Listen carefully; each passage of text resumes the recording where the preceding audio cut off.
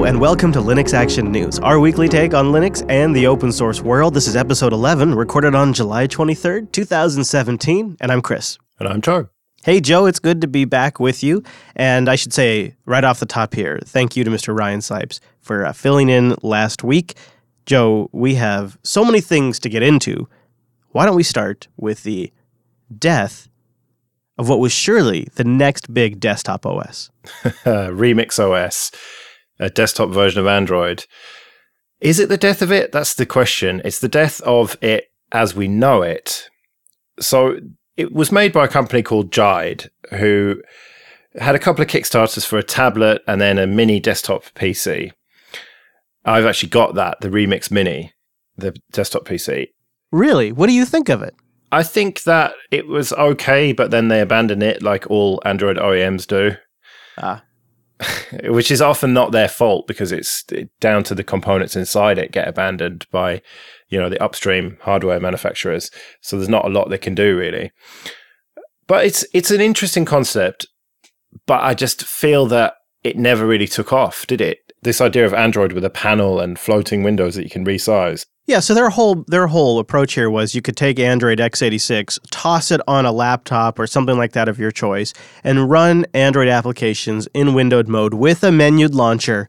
And they did several Kickstarters. In fact, some backers are still waiting for their product, but we'll talk about that more in just a moment.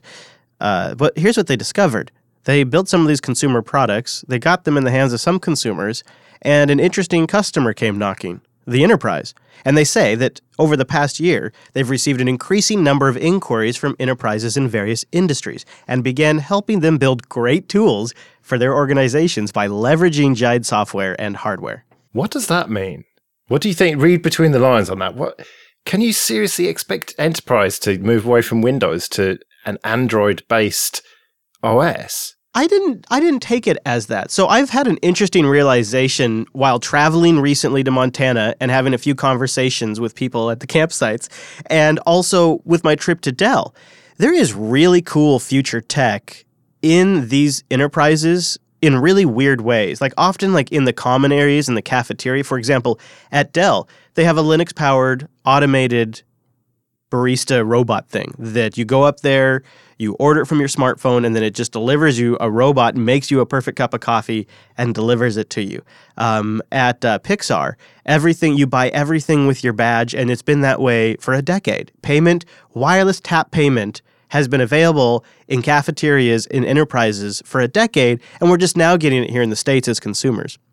And all of these different devices are powered by different types of operating systems. And I could see different enterprises that would need particular types of handheld devices or dedicated machines that are very purpose-built that they would contract to Jide. Jide would do that work for them and deliver a product and then maintain it for a maintenance fee. And it's going to be way more profitable than the consumer space. If I was, if Jide hired Chris, the consultant, and I came in there to advise them, I would tell them, focus on businesses. This is where you're going to make your money. So what you're saying to me is that they've proven that they can take Android and make it into a desktop OS, and in that same way they can take it and turn it into whatever you want, not necessarily a desktop OS, and probably almost definitely not. It would be having some sort of custom interface to do a certain job. Yeah, and it could even be things that are, just purpose-built for a large conference setup or a hotel that wants to have a smart controller in the room, or they want to revamp all of their business centers with a branded desktop experience. You could see all kinds of uses for something like this. And they say, as a result, they're going to restructure their business and transition away from the consumer space. As a result, all development on existing products, such as Remix OS for PCs, as well as products in the pipeline, such as Remix IO and the IO Plus, will be discontinued, which were successfully funded, I think. Yeah. And if you did fund it, then you're going to get a refund, they promise. Which I think, now we've had this discussion, I feel more confident that people will get their refunds, because now it's kind of all fallen into place for me. Maybe they did this Remix OS thing to prove that they had the software engineering chops to do something decent. And maybe they're long-term goal wasn't necessarily to do desktop only with Android. It was basically to prove that they can compete with, because there are a ton of other companies out there who can take Android and customize it, and maybe even make just a completely bespoke OS for what is essentially, well, it's not really Internet of Things, but it's certainly embedded devices. And maybe that's what this whole thing's been about for them, just making a big name for themselves. It's either that, Joe, or they realized which way the wind was blowing pretty quick, and somebody savvy said, we got to pivot, quote unquote, and make this move to survive. And they're executing. Yeah, maybe. Yeah. Maybe that's what it's about. However, despite all of this, from the ashes rises Phoenix OS. I actually don't think this is too new. This has been sort of a competitor that's been brewing for a little while. It's kind of a boost for them. Yeah, well, this is a Chinese distro, which is very Chinese when you look at it. The thing about Remix OS was that it, although Jide are a Chinese company, I think, it was a very generic, almost stock Android feeling OS that had the Play Store for a while, and then they kind of had to rip that out, but you could put it back in. Whereas Phoenix OS is very much for the Chinese market, I think. You can boot it up into an English mode, but it's a lot of the applications are, their names for them are Chinese characters, and it doesn't have the Play Store. And it's ostensibly similar to Remix OS, but it just feels very much not for the Western market to me. They've just recently released Phoenix OS 2.1, which includes not only a bunch of bug fixes and hardware compatibility, but they've also now included an updated keyboard mapping feature, which will help you position these windowed touchscreen applications around your screen without actually having to raise your hand from the keyboard up to the screen. That's a solid feature. You look at it just from a screenshot perspective, Joe, and I swear at really first glance, it almost looks like Windows 10 with a classic Windows theme. Yeah, that's reasonably fair. Kind of Windows 10 meets Chrome OS, I suppose. Yeah. And so I tried to give this a pretty solid go. I wanted to just sort of kick the tires and get an idea of what it was like, because it crossed my mind, if I could put this on a machine where I could get hardware acceleration, maybe I could install a couple of Android games on my laptop. So I have the Dell XPS 13. I tried to load it on the Dell XPS 13 with both UEFI turned on, Secure Boot was off, and in Legacy Boot mode, couldn't get it to load. I tried to load it in VMware and in VirtualBox, couldn't get it to load the graphical environment. I got it to boot, couldn't get to load the graphical environment. Tried it on a Dell Precision laptop. Same story. Legacy mode, UEFI, didn't matter, wouldn't even boot on the system. So I tried it across several pieces of hardware, and I was just sort of left underwhelmed. Were you able to get it going? Yeah, so I tried downloading the ISO first. That's what I did, yeah. Yeah, that I DD'd it to a stick and it just didn't work, basically. So okay. I thought, okay, so the other alternative is they've got a large EXE, which is essentially the ISO with a bit of Windows software that will install it to... It's weird. So I've got a Windows 7, I've got a few Windows partitions lying around on various machines, and so I chucked it on Windows 7, and what it does is it basically adds it to the Windows boot list. I don't know enough about Windows to know exactly how it works, but it's the equivalent of Grub within Windows. Yeah, like your boot INI file is how it used to be in Windows, at least. Yeah, I think that's kind of it. And so you have to boot from Grub into Windows, and then you've got the choice of either Windows or Phoenix OS, and that worked. Well, it kind of worked, but it wouldn't get the video mode right because the box I was doing it on was my projector, which is, I've ever told you about that. It's pretty sweet. My Gigabyte Bricks projector. You have a machine hooked up to a projector? No, it's the machine is a projector. So it's a Gigabyte Bricks, right? Which is basically an Intel NUC ripoff, right? So it's an i3. It came as an i3 bare bones. I just put 4 gigs of RAM in it and a small SSD. And so you can plug it in with HDMI and it's just a regular desktop PC, but it's got a built-in projector. And so it's pretty low res is the only thing. It's a Pico projector. And so you can run that totally independently. So you can project the operating system that you're running on there. But that, because it's quite low res and the screen that I plugged it into was 1080p, it kind of confused it a little bit. So that didn't work out. But you can make a USB stick out of the EXE as well, which I did. And then I booted that on my main test laptop, and that worked absolutely fine. How does it look? Does it perform okay? Like, what was your takeaway? Well, I only had a little bit of time to look at it, but yeah, it's pretty solid. It works pretty well, as you'd expect. I mean, I've got a fair amount of experience with Android x86, which, of course, is similar to it, but is just a standard touch interface, which is not well suited to keyboard and mouse at all. So this just feels similar performance-wise, but it didn't have the Play Store, so I couldn't really check out many of the apps that I'm used to. It just kind of has their built-in ones. Well, you could always enjoy F-Droid, I suppose. Yeah, I should do that, really. As I said on Late Night Linux recently, I'm a bit over it, really. The whole Android as a desktop. I just think that it had its chance, and the applications that you can run on it just haven't really delivered. Yeah. This is how I feel as well. That's why you need to strap it to your face. If you're a Google Enterprise partner, they have a second iteration that they're beginning to sell right now. They say they have tested and deployed across many factories in the United States by companies such as Boeing, GE, DHL. And while I was in Montana, sitting right next to me at the very moment, Mr. Noah Chalaya got an invitation to join the Google Glass Enterprise program, and he signed up immediately. So there you go, Joe. Maybe you just need to strap it to your face. Yeah, good thinking. This is a real interesting one, man, because Google Glass, I went to an event in London. It must have been 4 years ago, maybe 5 years ago, where they were displaying it and you could try it out and stuff. And I thought, yeah, this is really cool. And then you go to buy it and it was £1,000. I was like, whoa, if this was like £150, maybe I'd be thinking about it, because it felt very beta. Yeah. And then it just didn't do very well, and it seemingly died. And then, do you recall, it must be a month or 2 months ago, there was a story that these Google Glass sets, I don't know, devices, I suppose you'd say, had received an update. Yeah, I think it was back in March. There was an NPR report, and then Wired recently just wrote about it. So there's been some rumors about it, but it has shifted, because that was testing, and now they're actually emailing former Google Glass customers and saying, come one, come all, come buy the new Google Glass, but first talk to us for the price. So when I was sitting next to Noah, he's sitting there signing up, becoming a Google Enterprise partner, and through all of this process, he still was not told what the price of Google Glass was. They're going to contact him. But they say they've made major upgrades from the original one.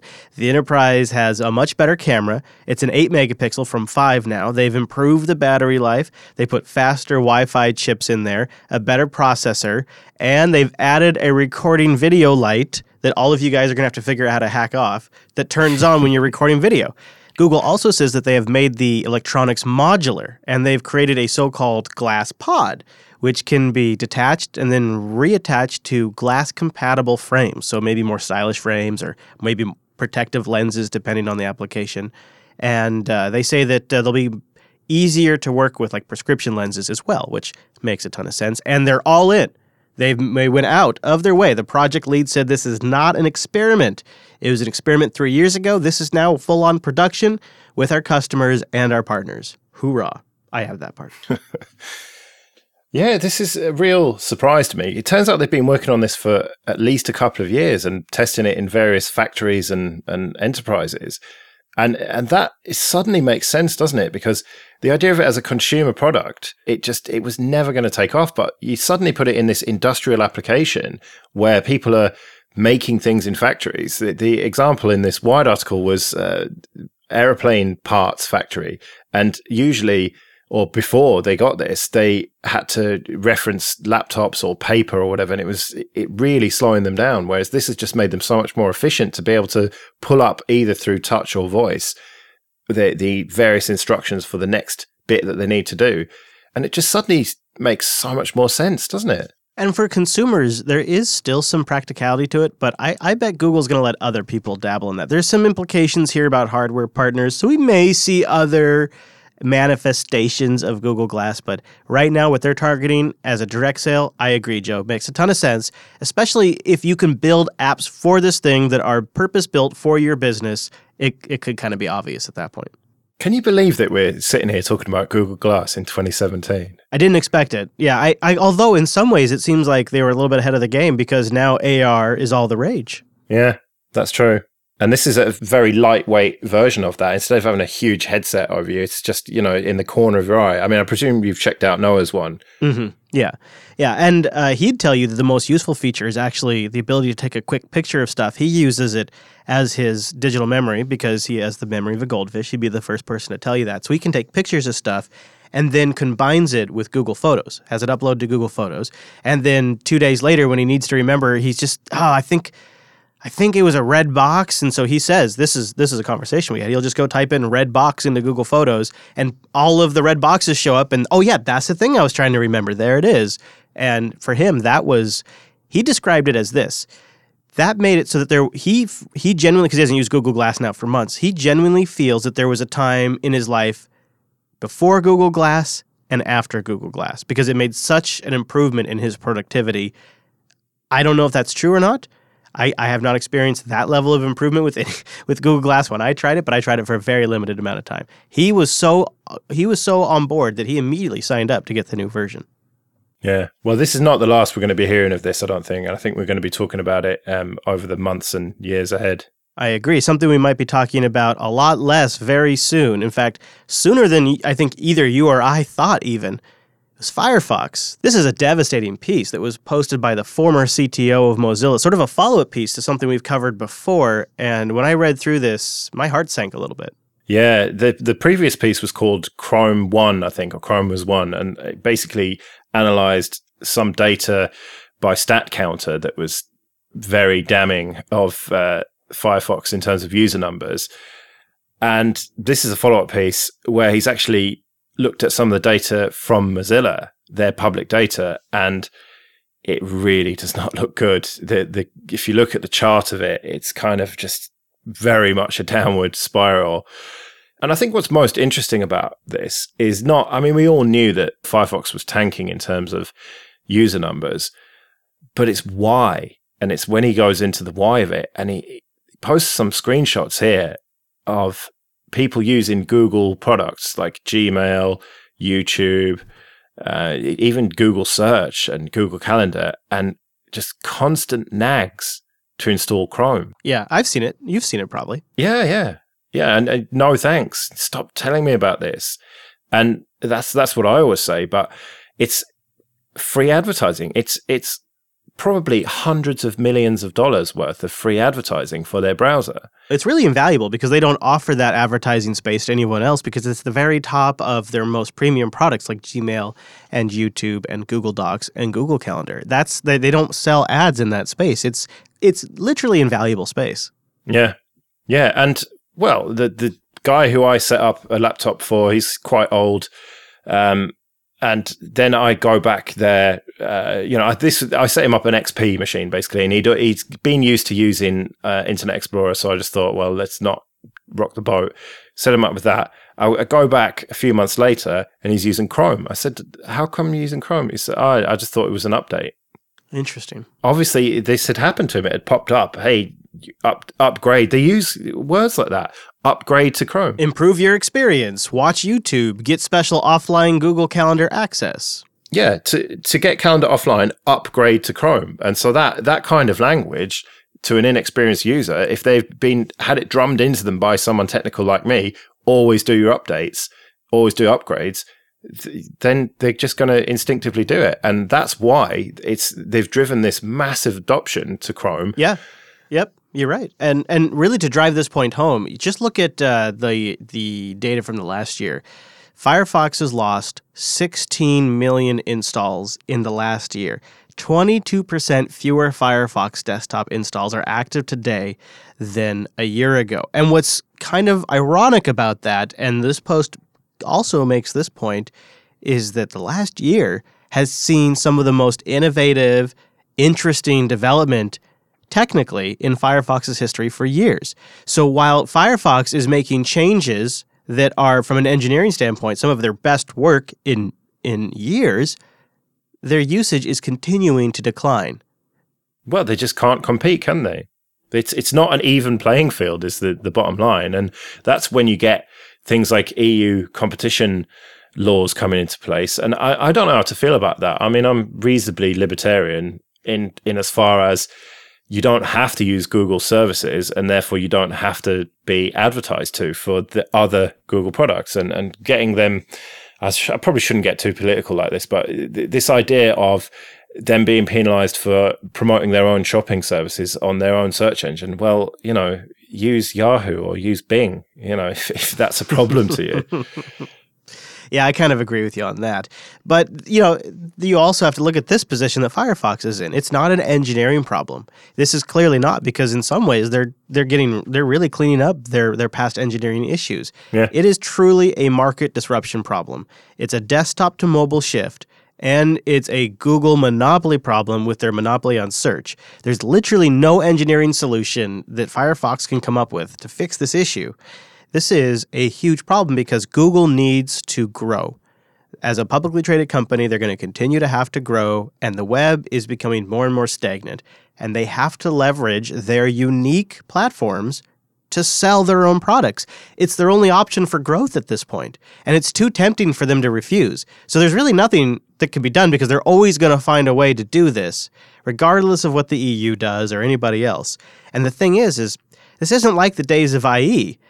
Google's still hungry. Google still wants to push the web forward, so they continue to advance Chrome at a breakneck pace. And that's not like when Firefox first came around and IE was dominant. It was stagnant and Microsoft wasn't being competitive. But Chrome is not standing still, and Google is active in the web standards bodies, and they're actively integrating technologies that they believe in into Chrome and pushing that across their widely used platforms.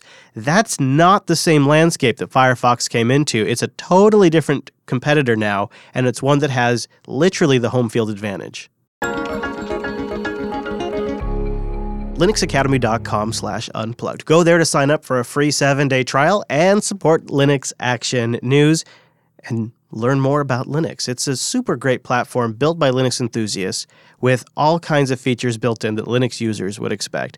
Hands-on labs with scenario-based training, servers that spin up on demand when you need them. You pre-select the distribution you want for the courseware, and the server that spins up will match that selection, and then you just SSH in and work on the command line in a scenario-based lab.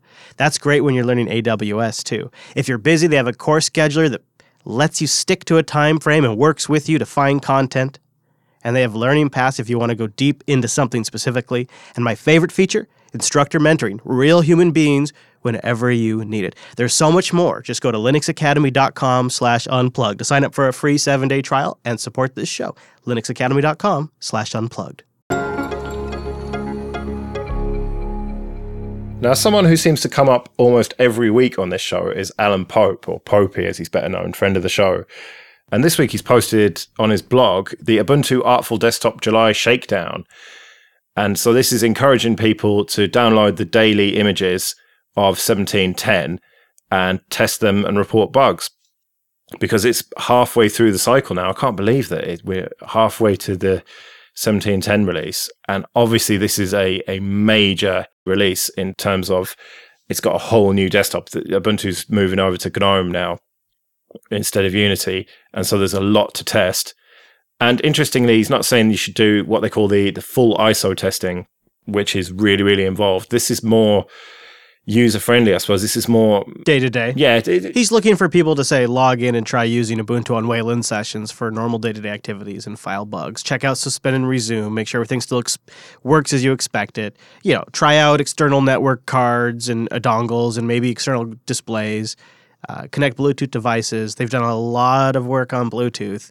And try out some of that stuff and see that everything works as expected. Just really kind of the stuff that impacts your day-to-day use of the desktop. Yeah, I really want to test that Bluetooth stuff because I can't be alone here. Bluetooth in Linux is just a disaster. I use Bluetooth every day with my phone because I have a little receiver, I suppose you'd call it. It's got a mic on it as well. It's not Bluetooth headphones. You plug your headphones into this little square Sony thing. And I use it every day for listening to podcasts and music and when I'm driving to make phone calls and stuff like that. But on a Linux desktop, forget about it. It just seems to never work. Or if it does work, it'll work for a bit and then just drop out. I have a Bluetooth speaker that I can only get to work the first time I've paired it. And every time I want it to work after that, I have to delete the pairing and then repair the device as if it were new. And then it will work during that session only. Yeah. And as we know, wired audio is dead. We live in a, what was it? Not brave. What was the word that Apple used for their decision to drop the headphone jack? But courageous. That is, yeah. Courage. We are moving to that world, aren't we? Where Bluetooth is just so much more convenient. So if Ubuntu can blaze the trail on that, then I really, really hope they can and make it work really well. So I'm keen to get testing on this. I've been really busy with work and podcasting, so I haven't done any tests on these latest images yet, but I'll do that this week when I've got some time and hopefully report any bugs that I find and try and make this Bluetooth thing better, because I'd like to see other distros and other desktops take advantage of the work that they're doing here. It's long overdue. Yeah. Boy, do I agree with that. This is looking like a massive release. The biggest we've seen in years, maybe since 1204. Maybe. Yeah. I would really encourage people to take a look at this. Also, I'm just going to give a quick plug to friend of the show, Martin Wimpress. The Ubuntu Mate spin of 1710, also looking amazing. We could be looking at a series of massively significant releases on the Ubuntu side of things in October. Starting to get a little bit excited about this. Yeah, and that's kind of unusual because normally you'd only really get excited about the LTS releases because that's something you're actually going to use long term, whereas you're only going to use the 1710 release for a few months, but it's going to be so different, isn't it, from the previous one? Yeah. And let's face it, since 1404, basically nothing's changed in mainline Ubuntu. I'm really glad they're doing this work now. They're taking big changes and risks right now, so that way when 1804 lands, they've got a lot of this stuff ironed out. And along those lines, Dustin Kirkland of Canonical recently posted an Ubuntu 1804 LTS desktop default application survey, and it's been posted in several places around the web, trying to get a feel for what people want to see in future releases. They say we already have beta code for 17 available for testing, but let's look forward a little bit. What do you want to see as the default applications in the future? Yeah, so I filled this in on Reddit, and I think my answers speak volumes about what I want. I said, terminal, XFCE4 terminal, file manager, Thunar. No. Yeah, of course. Oh, okay. But, the question is, what are you using? And that's what I'm using. What did you say for web browser? Firefox. Yeah. There's no point saying Chrome. They can't ship it. Maybe that's why I saw so many Firefox answers. I would say the majority of people saying Firefox, and then maybe Chromium. Yeah, Chromium, but again, that's not as free as people think. They download stuff in the background. It's, I think really your only option is to ship Firefox and enable people to then install Chrome easily, facilitate it. Yeah, that makes sense. To me, this does, though, feel like old school Ubuntu. Really kind of just getting in with the community and saying, well, what does it take to make the best Debian desktop? Only now it's what does it take to make the best Ubuntu desktop? Like, they're asking questions that I feel like they were asking a long time ago. They're asking those same questions again, and it's going to be interesting to see what the results are, because sometimes you get results you didn't expect. I honestly expected Chrome or Chromium, and we're seeing a lot of Firefox stuff, but tons of people are saying, file manager, just use Nautilus. They're just saying go with the defaults on a lot of this stuff. It's been posted on Hacker News, Reddit, and Slashdot, and we'll also have the official Ubuntu Insights blog post linked in the show notes if you want to give them your answers on the things you'd like to see shipped as default in Ubuntu 1804. Yeah, and if you don't use Ubuntu, you can always just troll them. Yeah, there you go. That's a great idea.